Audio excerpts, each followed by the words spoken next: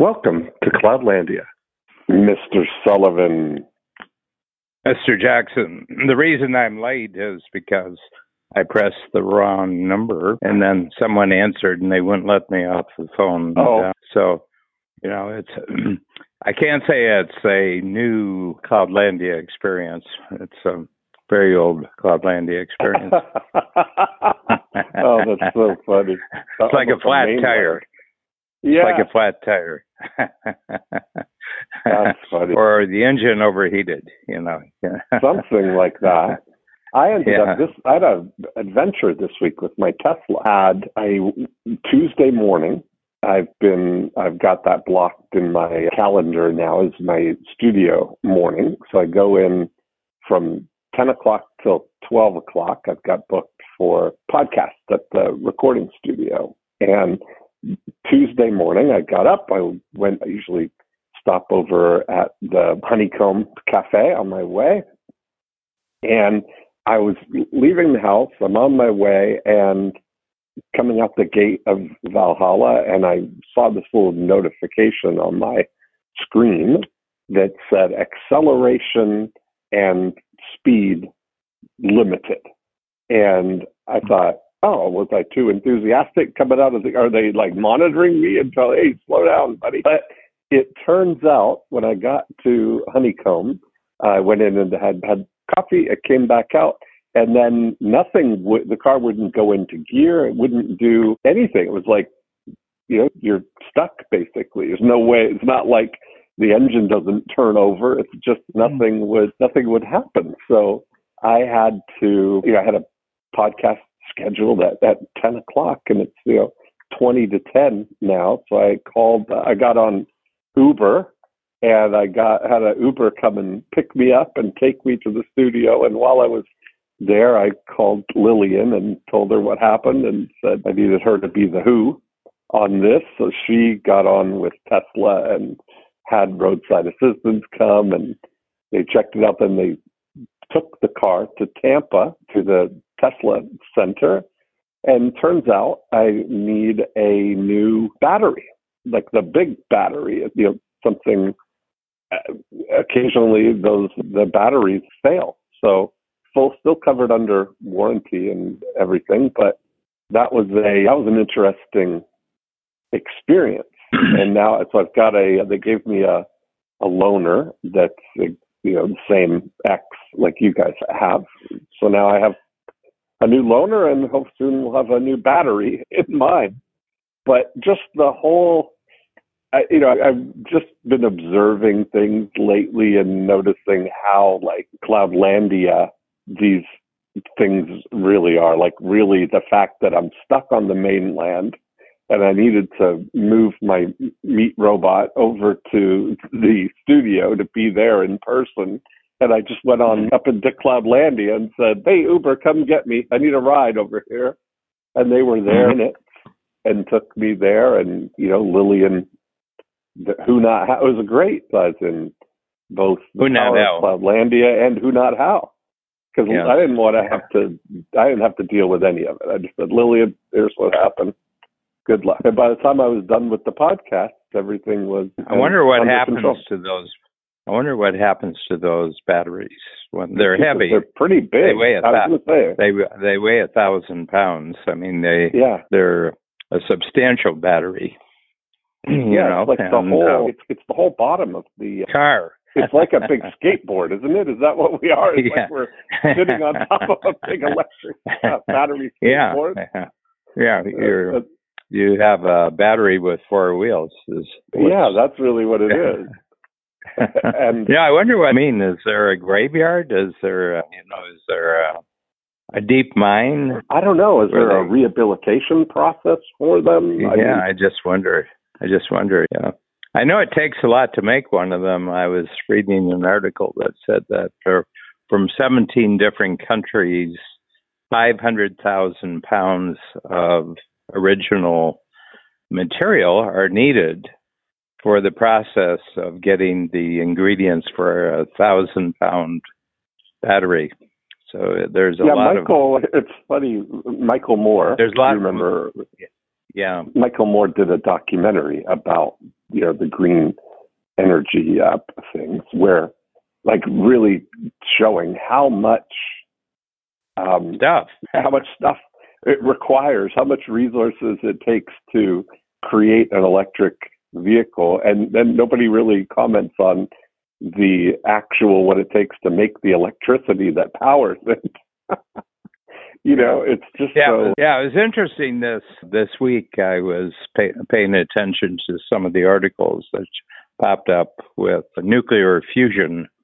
This was Nuclear Fusion Week, and apparently at Lawrence Livermore Labs in Berkeley, California, they had tested and repeatedly tested and got a result which kind of indicates that you actually can sometime in the future get full power out of nuclear fusion.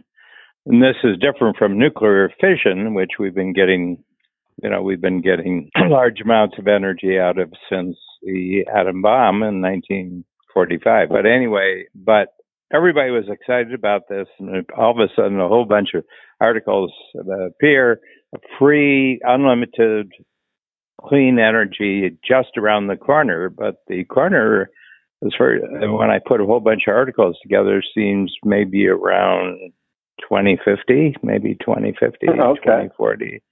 Yeah. So it's kind of interesting how hope reigns eternal. When you create something new, but the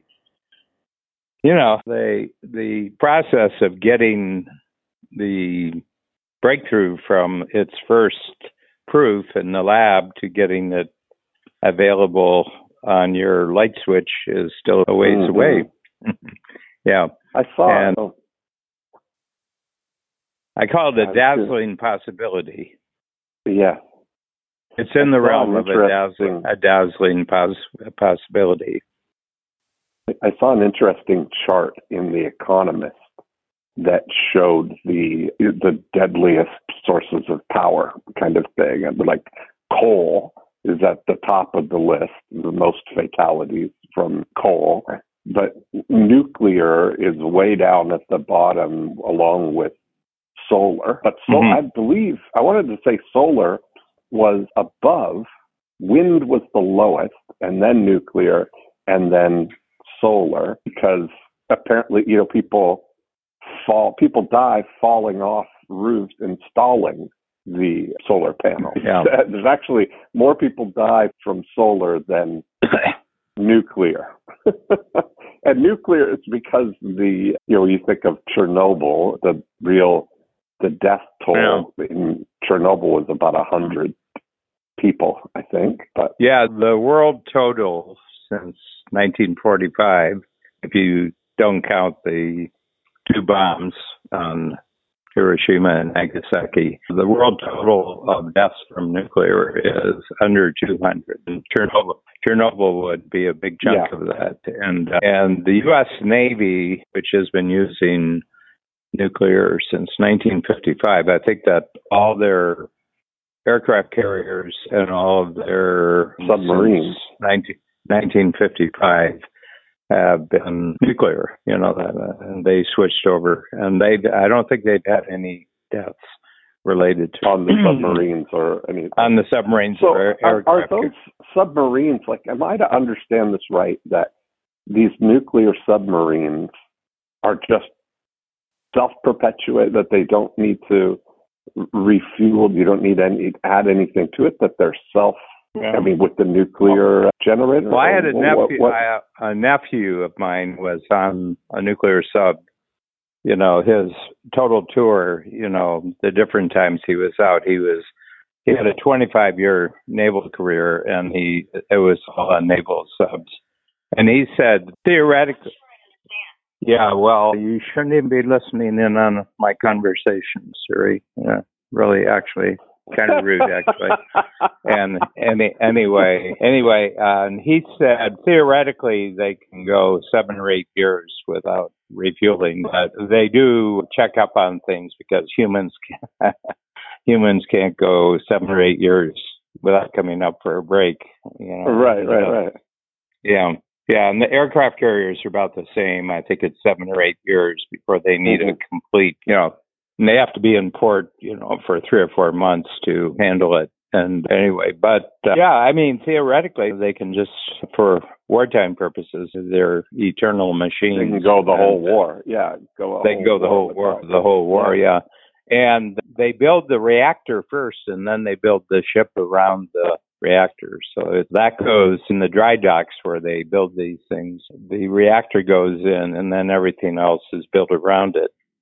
And we've got a client in Wyoming who is now building the new TerraPower. I think that's Bill Gates' project. And he's got contracts for 5 of them in Wyoming. And they're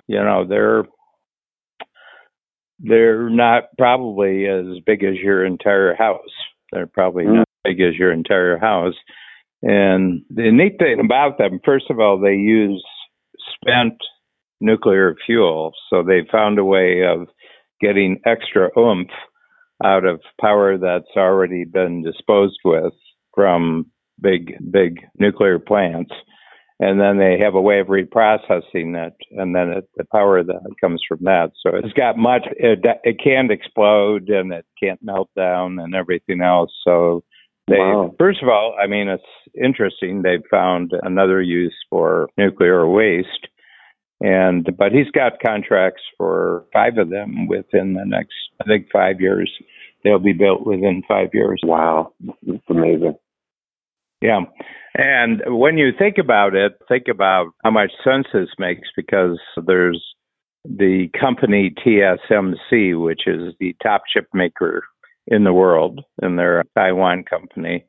They're building a new plant for 20,000 workers north of Phoenix in the United States. And oh, wow. Phoenix being a further distance from China than Taiwan. Okay. Wow. Yeah. Just a little bit. Yeah. Yeah. That being some of the rationale for building the new factory. And anyway, they have 20,000, and it's going to take a huge amount of electricity off the Arizona grid. If it was just an ordinary factory, but chip making factories use 2 or 3 times the energy to create the chips. So it would make sense just not to have that factory on the grid. They would just have their own nuclear reactor. And Celebration could just have its own nuke. Wouldn't have to be connected to the grid in Florida. Yeah, that's true. I think there is a.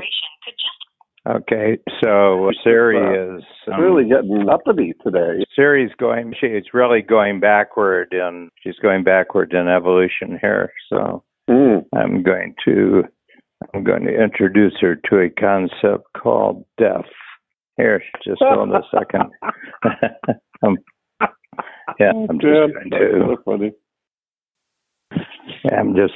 I've just effectively eliminated the existence of Siri. There we go. Yeah. So I have a digital death. She just suffered a digital death. Perfect.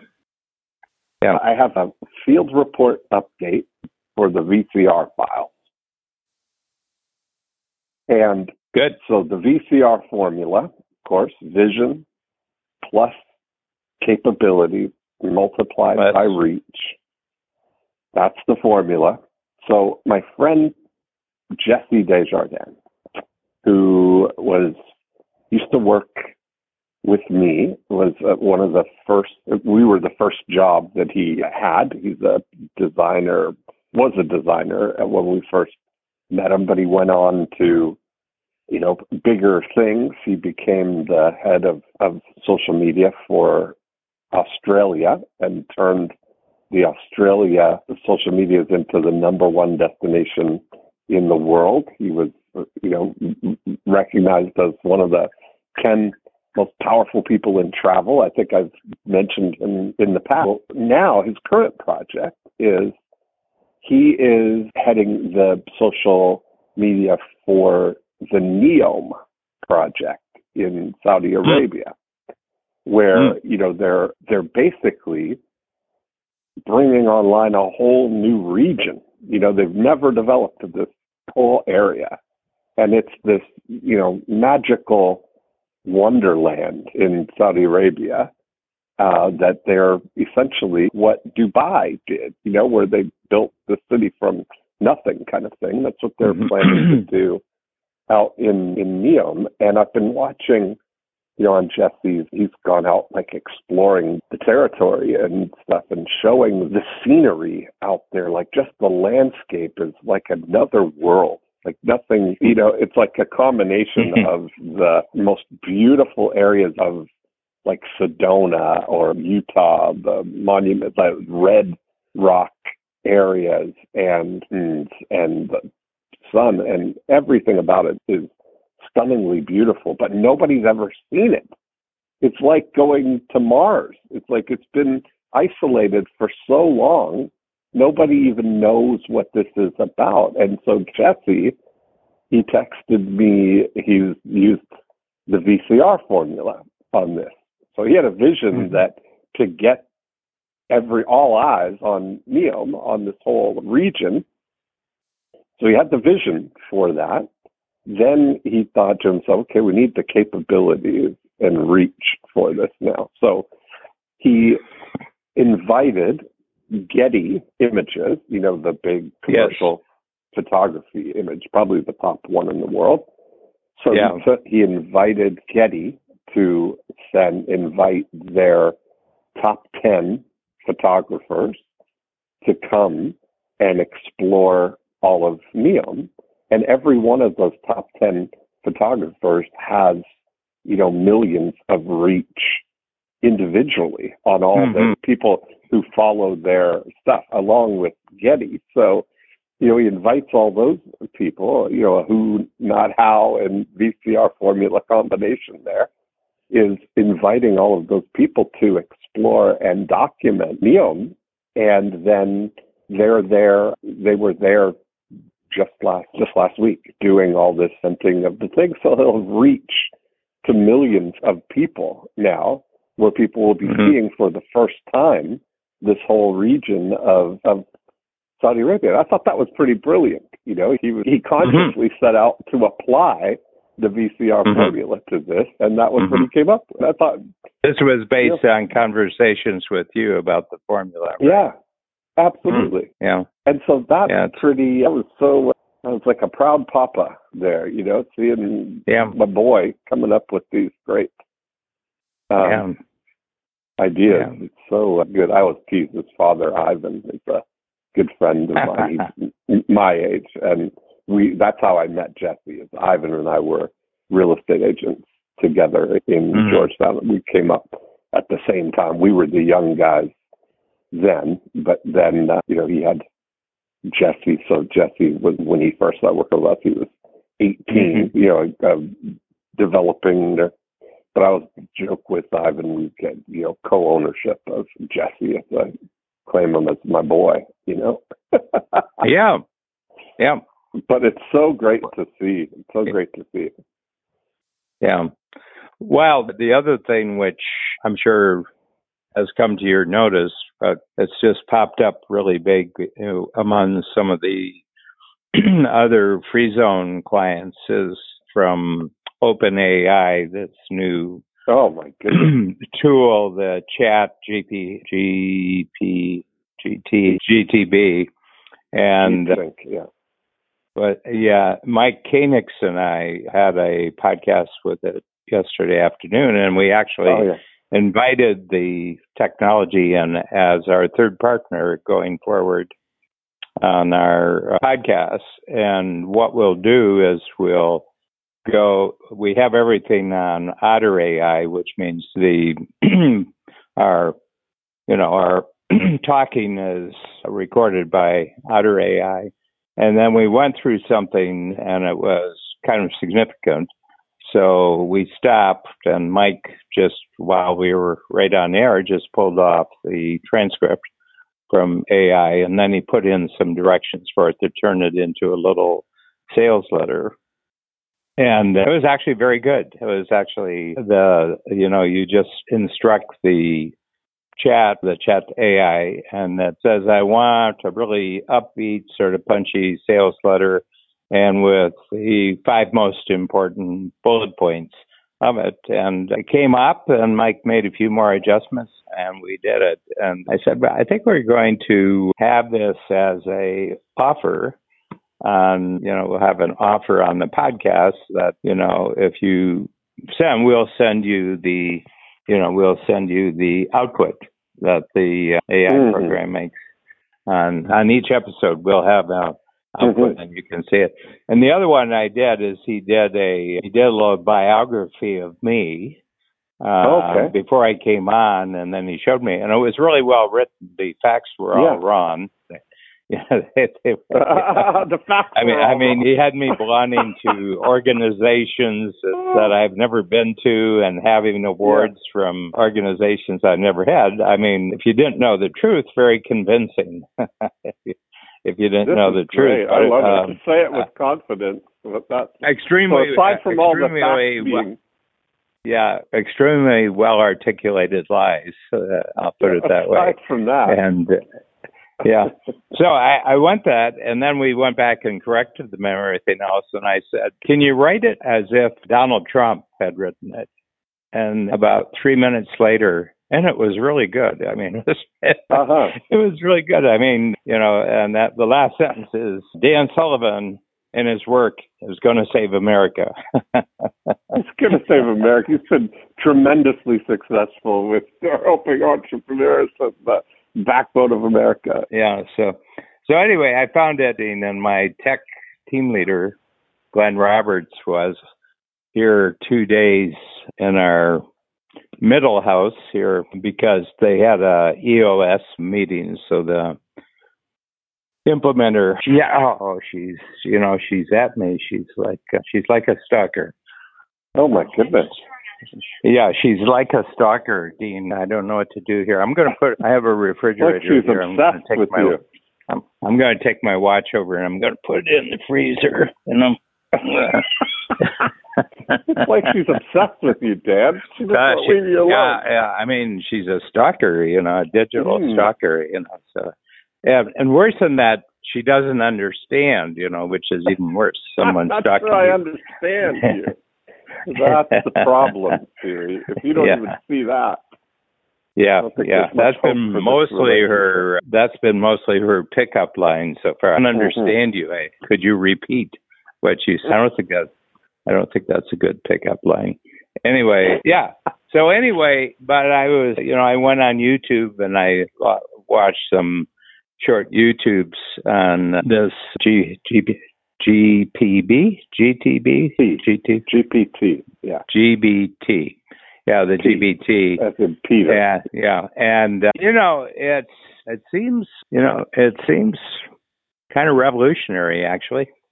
But boy, you really have to know what you want. And so the world is filled with people who don't know what they want. So if they use this, they will multiply the number of things that they don't want.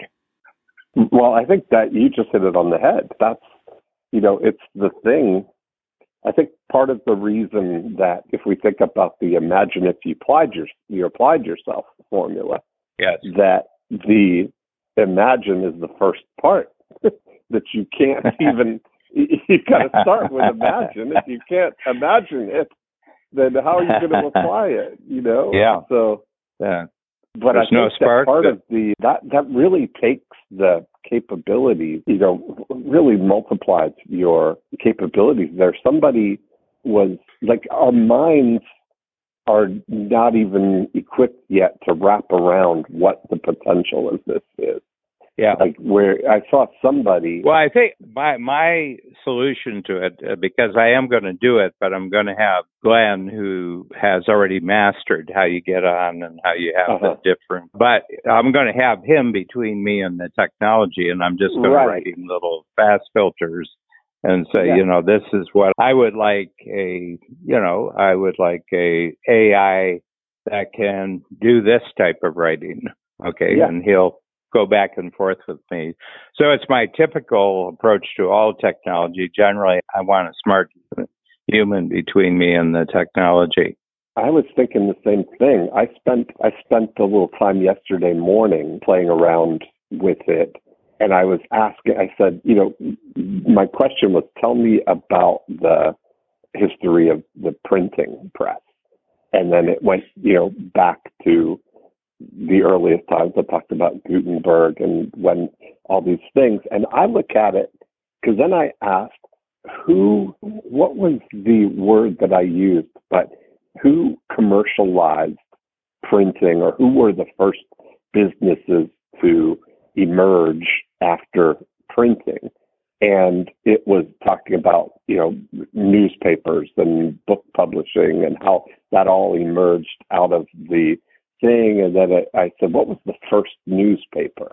And it started telling me about the Daily Current in London in the 1600s and by this gentleman. And so I just look at it as a very conversational, research Sherpa in a way. Right? Yeah. Like if you think about it like that, like to know what's out there. Yeah. Mike and I were talking about who gets impacted by right away. And I think it's Google and Wikipedia get impacted by this, because it seems to me that it's going to be attractive to people who are searchers. That have questions and, want to have it more that they're doing it with a companion, that as a responsive companion will do that. I mean, found that, first of all, I checked in with Socrates. On your referral, I contacted this AI program. Did you called, tell him to drop my name? Yeah. No, I didn't. Dude, that's the secret. Hey, you should have said, it's not like you're a friend of Bill, it's different than that. Man, that's so funny. Anyway, I asked him what was his take on intellectual property. And what was really interesting, because if they're going to be at all truthful about these characters, they can't have knowledge outside of their historic time. Right. And he grappled with it. And he came back by asking me all sorts of questions. He says, "You're talking about ideas that are property, right?" And I said, "Yeah, that's correct." And he said, "Well, you sure you're not being delusional about this, that your ideas can actually be sold as property?" And I said, "Well, where I live," and I said, "in the time I'm living in, this is a pretty straightforward activity, and it's credentialed and verified by the government." He says, "Well, is it there's all kinds of different governments." And so the thing was, what I had the sense being, just in relationship to the specific topic that I fed in, that it was maximizing the content that I was giving to it and then coming back with, which were pretty well, there wasn't anything where I hadn't given the clue. I hadn't given the clue. I got you. I was very impressed with. I thought it was very artful. I thought it was very artful. It was very sophisticated, and I've interacted with dumber human beings.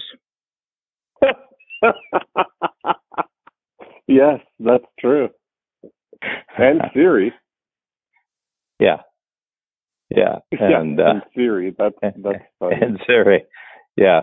Well, no, the thing that somebody pointed out to me that they had seen a video of this guy going one of the, there's differently abled AI now. So it went to one that to write a song about this topic, So they wrote like lyrics to a song about this topic.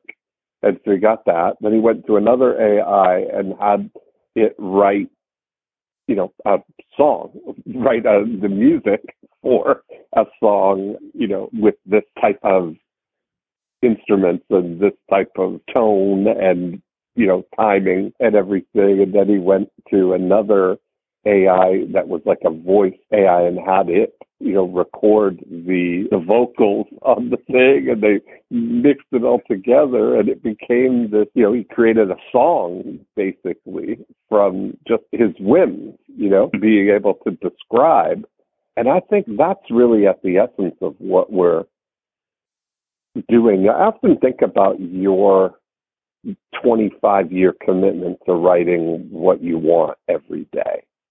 And, I think that level of just even asking that question hones that muscle of identifying what you want. I think that I've lovingly started calling that whole whatmanship, is like the key to who, not how, is being a good whatsman, knowing what you want, actually. Yeah. It's very interesting. I introduced a new tool into the Free Zone on, this would have been Thursday, 2 hours. It was in the afternoon. And it's a new tool, and it's set up, it's a, standard looking strategic coach tool, but the title is 10 unique differentiators. And then you have 10 boxes, and you'd be very familiar with the format, but there's 2 columns. So there's 1 through 10, and each number has 2 boxes with 2 different things that you put in each box. The first box is what your uniqueness is, and then the second box is how this differentiates you in the marketplace as an entrepreneur. And I did 10 of mine, and mine were in the form of tools. I would, and I used the VODA formula, that's thinking, VODA-based thinking about your thinking, that, the basic design formula for strategic coach tools is you have a vision, and then once you've stated the vision with a date and, given some numbers to the vision, then you come back to the O, which is the obstacles. So V for vision, O for obstacles. And then this is everything that doesn't support this future result. And then you take each of the obstacles and you have a transformation that you have to make a decision. You have to stop doing something. You have to start doing something. You have to communicate something. So it's A. So it's vision, opposition, transformation, action. And that closes the cycle. And so essentially, all those things which seem to oppose your goals are actually the wrong material for achieving your goals. So I put that down, and then I put a few others. Down.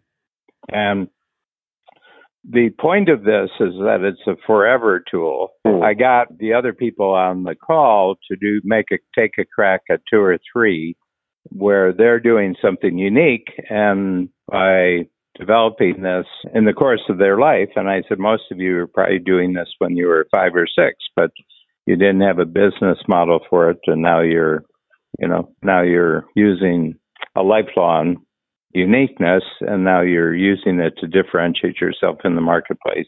And I went around and I just volunteered for about 7 or 8 of them what I thought I saw as something unique they did, and that how they had reported that they actually differentiated in the marketplace. And so everybody did it. And then they went into breakout groups and they talked about what they'd gotten out of it. And then we came back and we talked about it in the general session. And it was probably as good a 2 hours as I've had in 33 years. People suddenly... was this Free Zone or 10 times? Free Zone. Free Zone. I'm surprised I missed it. I remember. Yeah, it was Thursday. I think it was. Yeah, it was Thursday afternoon Eastern time. Oh, Anyway, but I said, and they said, now what do we do with the tool? And I said, well, we'll revisit it on a quarterly basis. And it's like you got something stuck in your tooth right now. Your tongue isn't going to let go of this. Now you're going to be bouncing this model that you're creating off your actual experience. Okay. Yeah. And then you'll rewrite it. You'll rewrite it every quarter. And somebody said, well, what if there's 11? I said, no, I'm sorry. It's 10. Yeah, and I said 11 won't do you. If 10 isn't doing you any good, 11 won't make it better. But I said what you're going to do is that you're going to keep refining distinctions. That there's a certain something that you do. And none of us just do a one thing. We have a stack of, unique things I like that we do. That's what, like Scott Adams talks about your talent. Scott Adams, yeah. Unique. Yeah, the talent stack, yeah. Uh-huh. And we, and anyway, but all of a sudden people got really centered, that you could feel that there was this centering going on. And it was, I just finished the talk up on Tuesday, and I said, I went to the college, St. John's, where you spend 4 years reading the great thinkers of the world, from the Greeks right up to Einstein. Uh-huh. And the whole point is that you get to know yourself as a result of this great thinking. And I said, the last 2 hours, I never had a 2-hour discussion during the 4 years at St. John's that equaled the depth of understanding and insight of the 2 hours that we just went through. And, and part of the reason is that it was entirely an academic setting where the teachers were in their 50s and 60s, but had never been anywhere except school since they were 5 years old. And students were anywhere from 18 years old to, 23. I was 27. I was older, but they didn't really have any world experience. They hadn't really gone out and tried to put a price on their uniqueness in the marketplace. And so anyway, but it was really interesting because remember when we spoke last week and you introduced me to the Socrates AI, I said, the AI that I would really like to have is the one with myself, where I'd like to have a conversation with myself on an ongoing basis, where there is a record of what I've previously said. And the AI can access things that I've briefly said and says, is this kind of like what you said before about this and this? And I think I would find that a very pleasing experience. Oh, wow. Yeah. Yeah, I mean, think about there's so much recorded stuff. You think about even just the podcast. Just you and just what we've created together. There's hundreds of hours. That's exactly right. Yeah. Well, the funny thing, the new one, the new AI that we were talking about from OpenAI, not accessing the internet at all. They're just accessing the growing body of knowledge. They said that we're not sure yet. We want to access the internet as the body of the language. Yeah, I saw the thing everything was frozen like in 2021 kind of thing. So it doesn't, because it was gathered from, scanning everything, kind of its base of knowledge is everything up to 2021. Is the thing. So I found that interesting too. Yeah.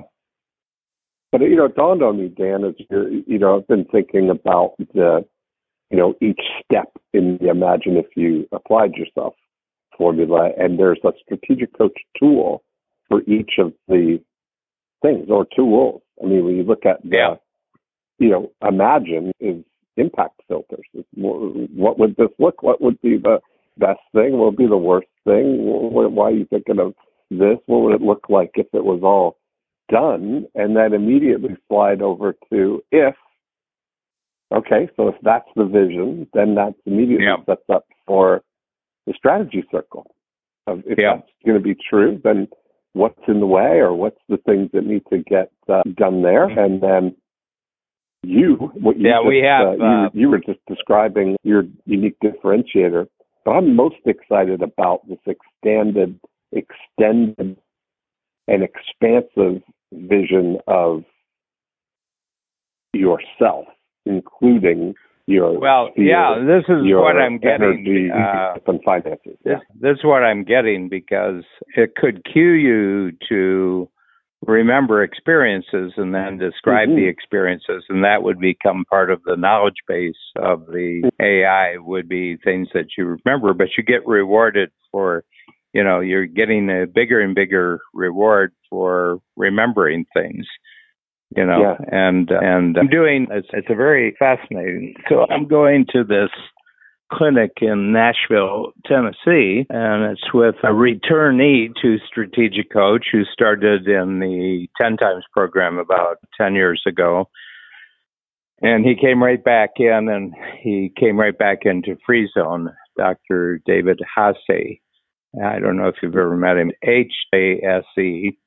And he's got a clinic in Nashville, which is now our top of the mountain overall clinic for all things medical and healthcare that we do. And we go for 4 days. We go for 4 days every quarter, and it's a general checkup, and then it's a plasma exchange. So the first two visits we make, they take all the blood out of your body, simultaneously putting it back in, which is an important step. And and they take out your old plasma and they replace it with new plasma, because at 78 years old, I've acquired a lot of heavy metals since I was a kid, lots of fish and everything else. And that does not leave the body except through this particular process. So, I've had to, it takes 3 or 4 hours to do it. But anyway, one of the things shown up is brain scans, is that he said, if you look at your brain scans, it's really remarkable. You're as successful as you are. You're kidding? You're doing all this with this brain? Take a look at. Hey, Bob, come over and take a look. Yeah, at and I said, well, there's workarounds. Let me tell you a little something about who, not how. Yeah, exactly. Yeah, let me tell you something about Adderall. Right. Oh, man. So anyway, he said, and what I'm going to tell you isn't going to affect your intelligence. So we're not talking about the intelligence of your brain, but he says it has to do with alignment of whether your brain is fully engaged in exactly what you're doing, during your active hours and during your sleeping hours. And right now, yours is significantly out of whack, just by the scans, he says we can tell. So, and he says there's a great clinic, and it just happens to be in Toronto, who've developed a new brain sensor device that they put on your head. And it's lots of little sensors, but they're all coordinated in sort of a net, so they can just put the net on and then just rearrange the sensors. And then they have a 40-minute, it's called Neuropotential. That's the name of the clinic, Neuropotential. And then the only thing you're doing during the 40 minutes after they put the sensor net on your head is that you're watching a movie of your choice. So I chose Lord of the Rings because it's a long movie, it's 3 movies, it's about 7 hours total. So, and you watch it, and you're watching the movie, and all of a sudden the screen goes dark, and the sound goes off, but the movie is continuing to run. And it means that your brain went someplace else. It wasn't watching the movie, and the moment their machine senses that and your brain gets alerted by this because you were getting an award for the movie, because visually you were getting rewarded, and from an audio standpoint you're rewarded, and then it comes back on. And so first crack at it, I did number 7 yesterday. I did my 7th checkup. So you go to the clinic to do this? Yeah, go to a clinic. They're up at the top of the Allen Expressway in Shepherd, right up there, right. Okay. Wow. Right. Yeah. We took extra oxygen, and I made sure my shots were up to date. You're really expanding your territory here. You're going out to the osteostrength and going out to the out to the far reaches. Yeah, I had my passport. I made sure my health card and everything was Uh-huh. up to date, and who to call in case of an emergency. Exactly. So anyway, so I've gone up there, and so I would say in the first 40-minute session, the movie went in and out about 15 times. Okay. So then, and you don't do anything, your brain does it all. So there's no active effort or anything that you can do about it. Okay. And your brain will just adjust itself to come back and get back into the sight and sound of the movie. So anyway, then you come back for the second time, and I went through the movie and almost no interruption during the second time. So I asked her, how come there were no interruptions? And she said, well, that's how much your brain has improved from last time. So the second time through, we just start you off with the same level of programming as the last time, but we don't change it. And it means that as a result of the first movie, your movie has improved that much of staying with the movie. Wow. And then I came back for the third one, and it was difficult again because now they've raised the difficulty. They've raised the difficulty. And again, it was the same frequency of interruptions, and I did it. And then number 4, I was good again.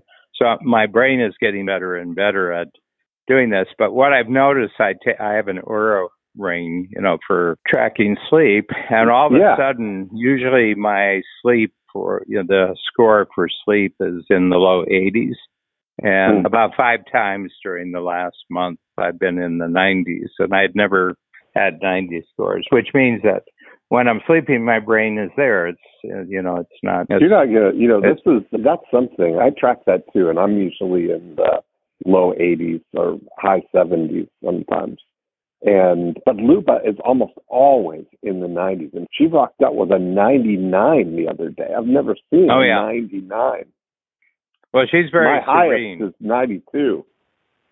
Yeah, but first time I met, which was right where I'm sitting right now in the basement of our middle house here in Toronto, Luba is very serene. I mean, you can tell she's kind of, wherever she is, she's totally there. Yes, that's true. Yeah. And that's amazing. Yeah, she's a power sleeper. Yeah, that would not be true for either you or me. Wherever we are, that's where we are. Right. Oh, that's so funny. I'll tell you a little funny. But what I find about this is just an example of a digital feedback machine where it's your own brain interacting with itself and making adjustments as a result of a stimulation. And what is the name? Do they have a website, or is there a name of this process or anything? Well, it's just called the clinic is called Neuropotential. Neuropotential. Okay. Yeah, one word, all lowercase, and it's right there. So the thing about this is that the idea that has been dawning since you gave me the Socrates AI last week, and I tested it out, was that if you can have a deepening Cloudlandia knowledge base of your own thinking, and then you can converse and you can chat with your own. I think that's a better kind of educational system. Yeah, that you had. What would be? Who would do that?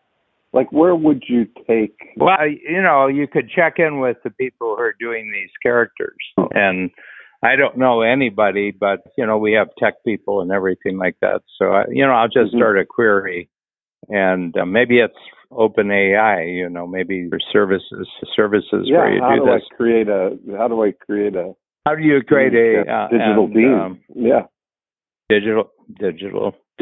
Digital Dean and Digital Dan, and we could have a report each week on Welcome to Cloudlandia of what we found out about ourselves the previous week.